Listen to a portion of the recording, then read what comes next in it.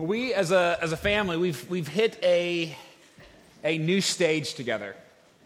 It's a stage that I've been looking forward to, truthfully, for years. Some might even say that our children's lives could be divided into these two moments, before this time and after this time.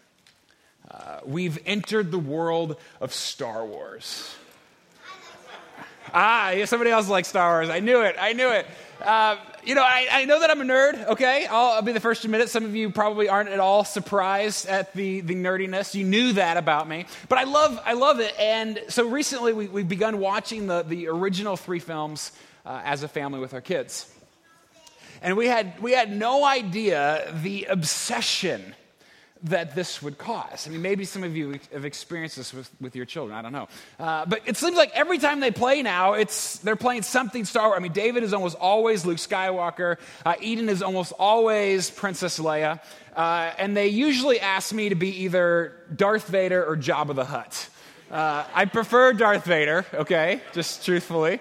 But that's kind of our world right now. In fact, the other day, Eden was walking around our house with Darth Vader socks on her hands. Yes, we own Darth Vader socks, okay? Don't judge me. Walking around, she walked right up to her Uncle Bill and said with the scariest voice she could possibly muster, "I am your father."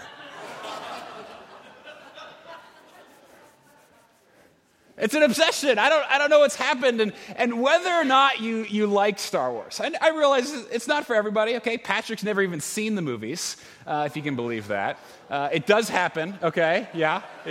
But whether or not it's for you, that's irrelevant. The point is, I think for many of us, we're drawn to these kinds of stories of restoration. Like if you know the story, right? This idea of an oppressive power coming in and taking over and dominating and victimizing the people, right? And we long to see the good guys, the normal people, the underdogs, right? To overcome that power and the forces of evil, right? We long to see that. And for the last 2 weeks, that's been the story of Nehemiah, hasn't it? Regular Joes rebuilding the wall so that they can protect themselves from the powers of the dark side, right? From the oppression that surrounds them. But just imagine now in the story, okay, let's go back to Star Wars. Imagine at that moment, right? The victory from the oppressive regime is over and they have this freedom and restoration. But what if the story continued, right? Right after the celebration with the Ewoks, the big party. What if it continued and like Chewbacca goes out and opens a sweatshop, right? And Princess Leia, she raises taxes so high that her people are beginning to starve. And Luke Skywalker is involved in human trafficking, and Han Solo opens up his own payday loan. It'd kind of ruin it, wouldn't it, if that happened? I mean, the oppressed, right? Those who had been the object of such injustice, now committing those same kinds of injustices on the people that they came to rescue. There's no wonder George Lucas didn't make that into a sequel, right?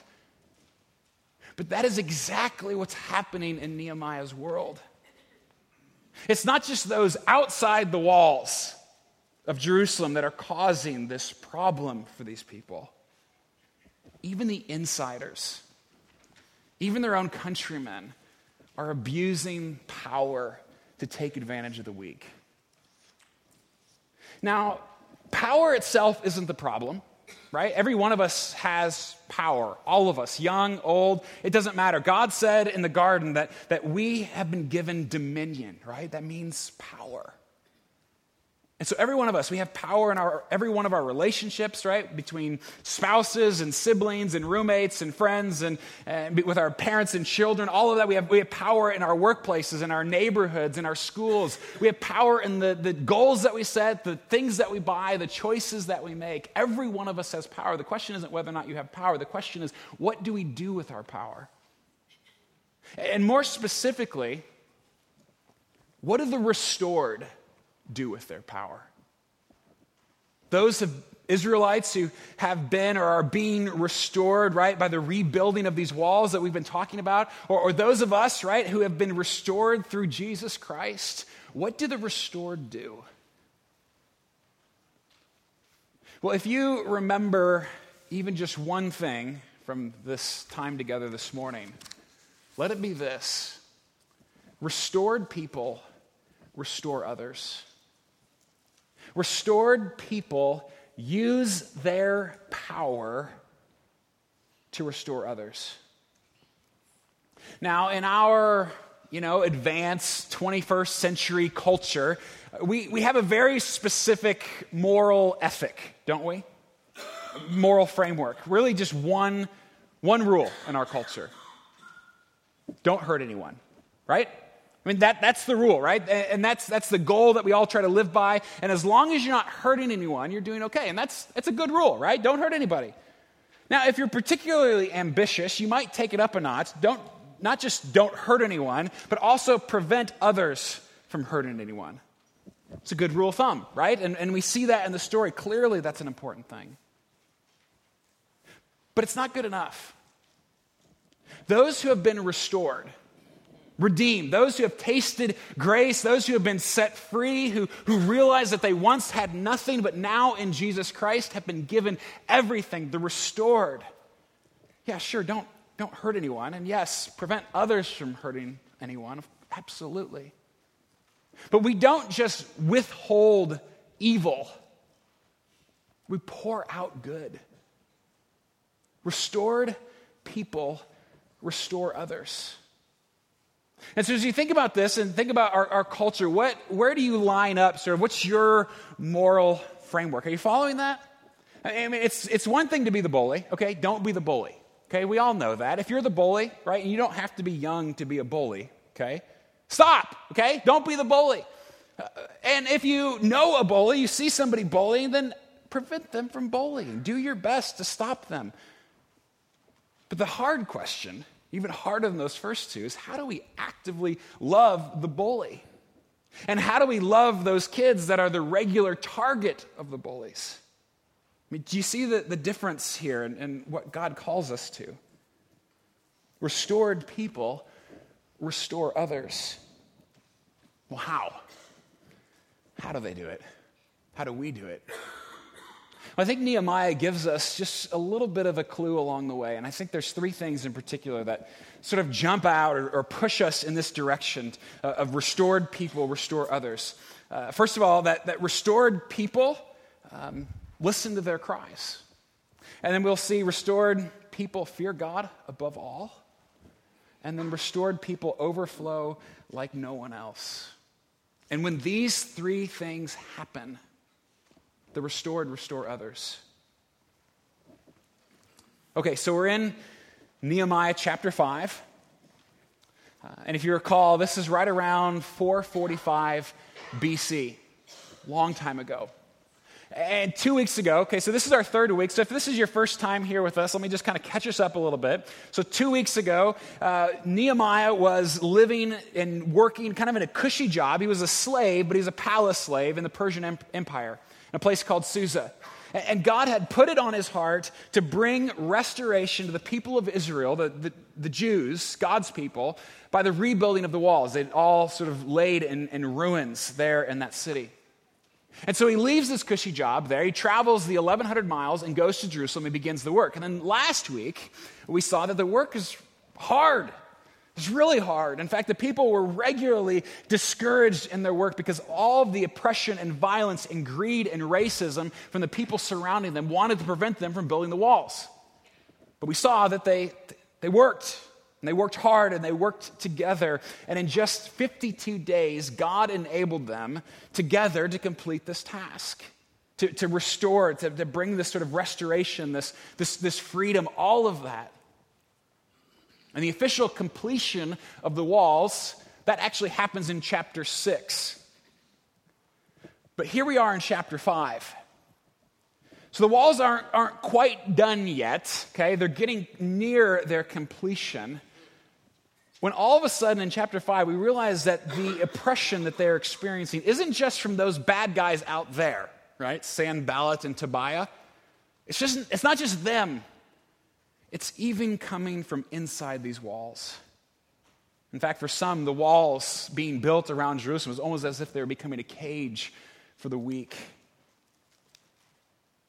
Chapter 5, beginning in verse 1. It says, "Now there arose a great outcry of the people and of their wives against their Jewish brothers. So the people cried out, 'Will anyone listen?'" And then Nehemiah sort of lists out the kind of cries that the people were crying out. Gives a few examples. He says, basically, some were crying out that they were starving and no one would give them any grain to eat. They were just too hungry. Others weren't to that point, but they were crying out because they had to mortgage their fields and their vineyards just to get enough food. Still others were forced to borrow at a ridiculous interest rate just to pay the Persian tax on the people. And it all builds to verse 5. It says, "As a result, we are forcing our sons and our daughters to be slaves. And some of our daughters have already been enslaved, but it is not in our power to help it, for other men have our fields and our vineyards." So are you picturing what's happening here? Okay? So think about it. They've been building this wall long hours every day for weeks, neglecting their farms, right? And you add to that then that there's this incredibly high Persian tax, right? They are ruled by an oppressive foreign regime, right? These Persians. So there's a high tax. And then you add to that there's a famine in the land. There just simply is not enough food there. So that we've got this perfect storm swirling for injustice for these people. But what makes this terrible situation and these terrible things absolutely appalling is that these are all happening inside the walls, among God's people. That even their own brothers are getting richer and fatter while others are suffering so deplorably. Of course, the weak cry out. And restored people restore others. And here it begins. Restored people listen to their cries. I mean, Nehemiah, he came to build walls, didn't he? That was his objective, to build walls. But when he gets there, he realized that this Jerusalem, this people, they need a lot more rebuilding than just walls, don't they? And I'm so intrigued, even just overall, by the progression of this story. I mean, the whole story, all of Nehemiah. Because step 1 for Nehemiah is the restoration of the walls. Step 2 this week is the restoration of the weak. And step 3 next week is the restoration of worship for the people. I just find it so interesting that before the worship can be restored, the weak must be restored. And yet we all know how easy it is to abuse power, don't we? I mean, if you don't believe me, just look at your kids, right? Look at your roommate or your friend, that particular coworker, and certainly look deep within, or look at politics or economics. Power is so easy to abuse. It's even easy for the so-called good guys to abuse power. And truthfully, I can be pretty good at it myself. And I'm fascinated here that in some of the ways in this story that the aristocracy is taking advantage of the lower classes was completely permissible by the law books. A lot of it. I mean, many scholars would say that there are only a couple of explicit laws being broken by the Israelites in this moment. And yet Nehemiah is outraged. I mean, there's a famine for crying out loud, right? We're trying to build the walls, for goodness sake, and you're going to make a profit while your countrymen lose everything? You know, some of the greatest injustices in our day are absolutely legal, right? I mean, just think about that. Payday loans preying on the poor, abortion, trampling the rights of the most vulnerable in our society, child labor laws in other countries. I mean, legal and right aren't always the same thing. And so are we listening to their cries? I mean, it's the only way we're going to find out. It's the only way we're going to know what's going on. Are we listening to the cries of those who are hurting, those who are oppressed, or the subject of injustice? Are we listening for it? And that begins, right, by listening even in our closest relationships. Because power seduces every one of us here. We love it. And we so quickly manipulate or dominate or demand things from the people around us. I mean, just think about that even in the context of your own home. Between spouses and children and siblings or roommates, or think about it in your workplace or school. Are we even listening to the cries of the people around us that without necessarily even knowing it, we continue to manipulate and make demands and place expectations on? Are we listening? It's got to start there, but obviously it can't end there either. I mean, what about more broadly? Where do we hear the cries of others in our neighborhoods? Across our city, in our world, are we listening? I mean, did you know, for example, that the Kansas City, Missouri School District lost its accreditation a couple years ago? And the public schools in Kansas City, Missouri are unaccredited. Just imagine what that does to education and poverty and race in our city. Do we hear their cries? Just right down the street. Or did you know that the average payday loan charges 400% interest? I mean, you thought your credit card was high, right? There's no wonder that these establishments are found on every corner in low-income areas, offering easy money to people who can never possibly repay it. Or did you know, this is a new one for me, and I kind of wish I didn't know this, because now I feel sort of obliged when we hear these things to think and act and pray or something, right? But I was told this week that 70% of the world's chocolate, which we all enjoy, is produced by companies that utilize child slavery in their workforce. 70%, right? 1.8 million children in Africa work in this industry, all of them at great peril, many of them as slaves, so that we can get a cheap bag of M&Ms. Do we hear their cries? Are we listening for it? And I realize that for these and so many other things, that there's no simple solution, right? There's no easy way to just sort of figure out. These are complicated problems. But are we even listening? Ignorance is bliss, I know. But restored people listen to the cries of the weak. And really, if you think about it, if you understand the Gospels, Jesus doesn't give us any other option. I mean, Jesus makes it pretty clear that the good news is only good news if it's good for the weak. That's it. If it's only good for the rich and the powerful, for the people who have their lives together, then it's meaningless. Restored people use their power to restore others. And so Nehemiah, he listens to their cries. And look at his response in verse 6. He says, I was very angry when I heard their outcry and these words. And skip down a little bit. He says, I brought charges against the nobles and the officials. I said to them, you are exacting interest, each from his brother. And I held a great assembly against them and said to them, we, as far as we are able, have bought back our Jewish brothers who have been sold to the nations, right? By the rebuilding of the walls, by the reestablishment of them as a people. We have bought them back, but now you are even selling your brothers that they may be sold to us? And they were silent and could not find a word to say. So I said, the thing you are doing is not good. Ought you not to walk in the fear of our God, to prevent the taunts of the nations, our enemies? You see, injustice happens because we do not fear God. And that's really the idea over and over again in the Old Testament, that injustice and this lack of reverence for God, this fear of God, it doesn't exist. It doesn't happen. People who abuse power, right, they don't care about God's image, which is found in every human being, which is, you just stop and think about that for 2 seconds. It just doesn't just blow you away, right? Every single person. They don't care about God's name, right?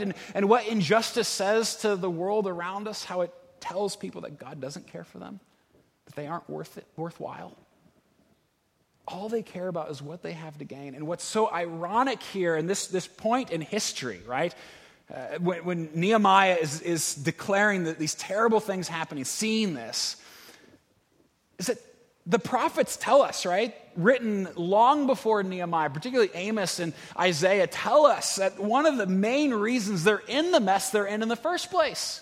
One of the reasons that the walls of Jerusalem are sitting there in rubble and they're oppressed by their enemies is because of their injustice from centuries earlier. Because they did not fear God, and God came to them in wrath. And Nehemiah knows that here they are once again. They don't fear God again. And if something doesn't change, God's not going to put up with it. And I know culturally, right, we kind of get a little bit squeamish talking about this idea of the fear of God, don't we? As if it's a bad thing. But the reality is restored people fear God above all. And really, we only think we prefer a God who's warm and fuzzy, who doesn't judge evil. That's kind of what we tend to gravitate towards. But think about it this way. What if you're one of those moms who's been starving to death, who just sold her daughter into slavery so that she and her can live another day? Are you sure you don't want a God who brings justice on the wicked? When we look at it from those perspectives, it's like, well, wait a second here. God is not looking to pounce on us. I mean, that's not the kind of fear that we're talking about. God is full of grace and love, but how could he be loving and not get angry at our sin and not get angry at our injustice? I mean, our Heavenly Father watches the people that he made, us, right? The people that he loves systematically destroy ourselves, each other, and our world. I don't want a God who's okay with that. I want a God who gets impassioned by the things around us, who longs to do something about it, who's not just going to sit on his hands. And our God, the God that is talked about in this book, holds people accountable. Now, if that's true, we'd better fear him. And not only does a proper fear of God keep us from abusing power, it also determines our response to others when they abuse power. I mean, think about that for a moment, because here, right, for example, Nehemiah, in light of this injustice, Nehemiah is angry at the injustice. But I think it's because Nehemiah fears God, and he knows that God is angry at injustice. And so, of course, Nehemiah is angry. Are you angry at the injustice in your life and in your world? If not, do you fear God? And Nehemiah as well, he goes on and he ends up, right, confronting the most powerful people in Jerusalem. Just think about that. He's the new leader in town, right? And he is gathering all these people for this emergency project of rebuilding the walls. And now he's calling out the most powerful people in the city. He's not afraid of them. He fears God. He's not worried about his approval ratings. He's not worried about the opinions of those around him. Because he knows God is the one who holds us accountable, not these people. Are we willing to confront injustice? At work, the bully at school, global issues? And if not, who do you fear really? Whatever you fear, that's your God. Nehemiah's fear of God, it also leads him and eventually the whole people this incredible picture of repentance and restitution. But as the story continues, verse 10, again, this is Nehemiah talking. He says, "Moreover, I and my brothers and my servants are lending them money and grain. But let us abandon this exacting of interest." And I love this here because Nehemiah kind of shares a little bit of their culpability. He knows that as a member of the community that he shares their guilt. The reality is whether or not you and I are guilty, right up front, committing the injustice, Whether that's us or not, we share the guilt of our people. As a society, we come to these things so individualistic, we don't see the way that we are even culpable and complicit in the things that people do wrong around us. And so Nehemiah, he demands that they give back everything they've exacted from the weak. In many ways, Nehemiah declares an emergency year of Jubilee. For some of you might have heard that phrase before. That's an Old Testament law that every 49 years, all of the Israelites were required to forgive all debts, free all slaves, and give back any property that they'd acquired back to the original owners. Every 49 years. And Nehemiah here, essentially, he's saying, okay, right now it may not be the 49-year mark or whatever, but we need one. Desperate times call for desperate measures. We need an emergency year of Jubilee. And the people agree. Just like that. And now Nehemiah is a little bit skeptical, right? They all said, yeah, we're in. And he's like, okay, are you really in? And so he calls out all the priests, and he makes the people swear an oath before them that they will do what they have said. Verse 13, it says, and all the assembly said, amen, and praised the Lord. And the people did as they had promised. All this happens because restored people fear God above all. And when the people fear God, restored people restore others. But remember now, our highest ethic isn't merely do no harm. It's a good rule. Don't do any harm. It's not enough. And our highest ethic isn't simply prevent others from doing harm, as important as that is. If you've encountered this God, the God who restores, how do we use our power? Well, restored people overflow like no one else. And this is what sets us apart. More than anything else, and this is what sets Nehemiah apart here as a leader. In verse 14, it's all part of the same story, but in many ways, it's Nehemiah reflecting back on the 12 years as governor. So if you think about verse 14 is like 12 years ahead, Nehemiah is sitting in his office, and he's reflecting on these things. He's reflecting on his 12 years. So this is past the walls, past the restoring of the weak, past the restoration of their worship. And he basically there, reflecting in his office, is saying, in all that time, those 12 years as governor, not only did I not abuse my power, but I didn't even take what was rightfully mine. Verse 15. He says, the former governors who were before me laid heavy burdens on the people and took from them for their daily ration 40 shekels of silver. Even their servants lorded it over the people. But I did not do so. Why? Because of the fear of God. He refused his rights, and he did the opposite of everyone else. It says in verse 17 that he actually took it upon himself to pay for the food of the entire government there in Jerusalem, the local government, to spare the burden on the people, to lift some of their pain and struggle. It says in verse 17, moreover, there were at my table 150 men, Jews and officials, besides those who came to us from the nations that were around us.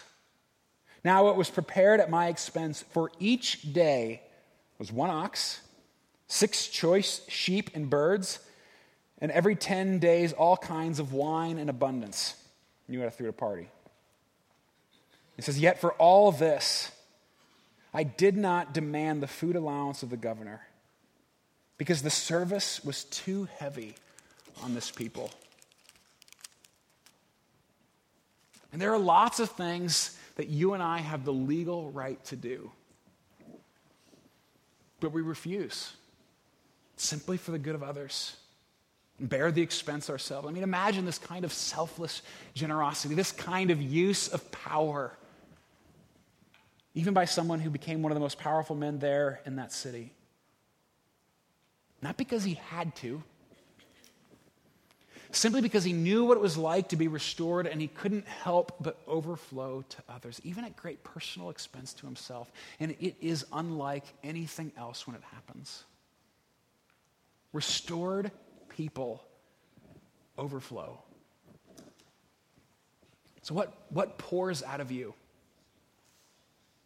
And as you look at your life, is it more like a dried up stream?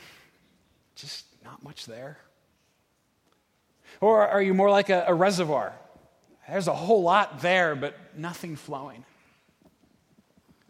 Restored people are waterfalls, bursting, flowing, gushing.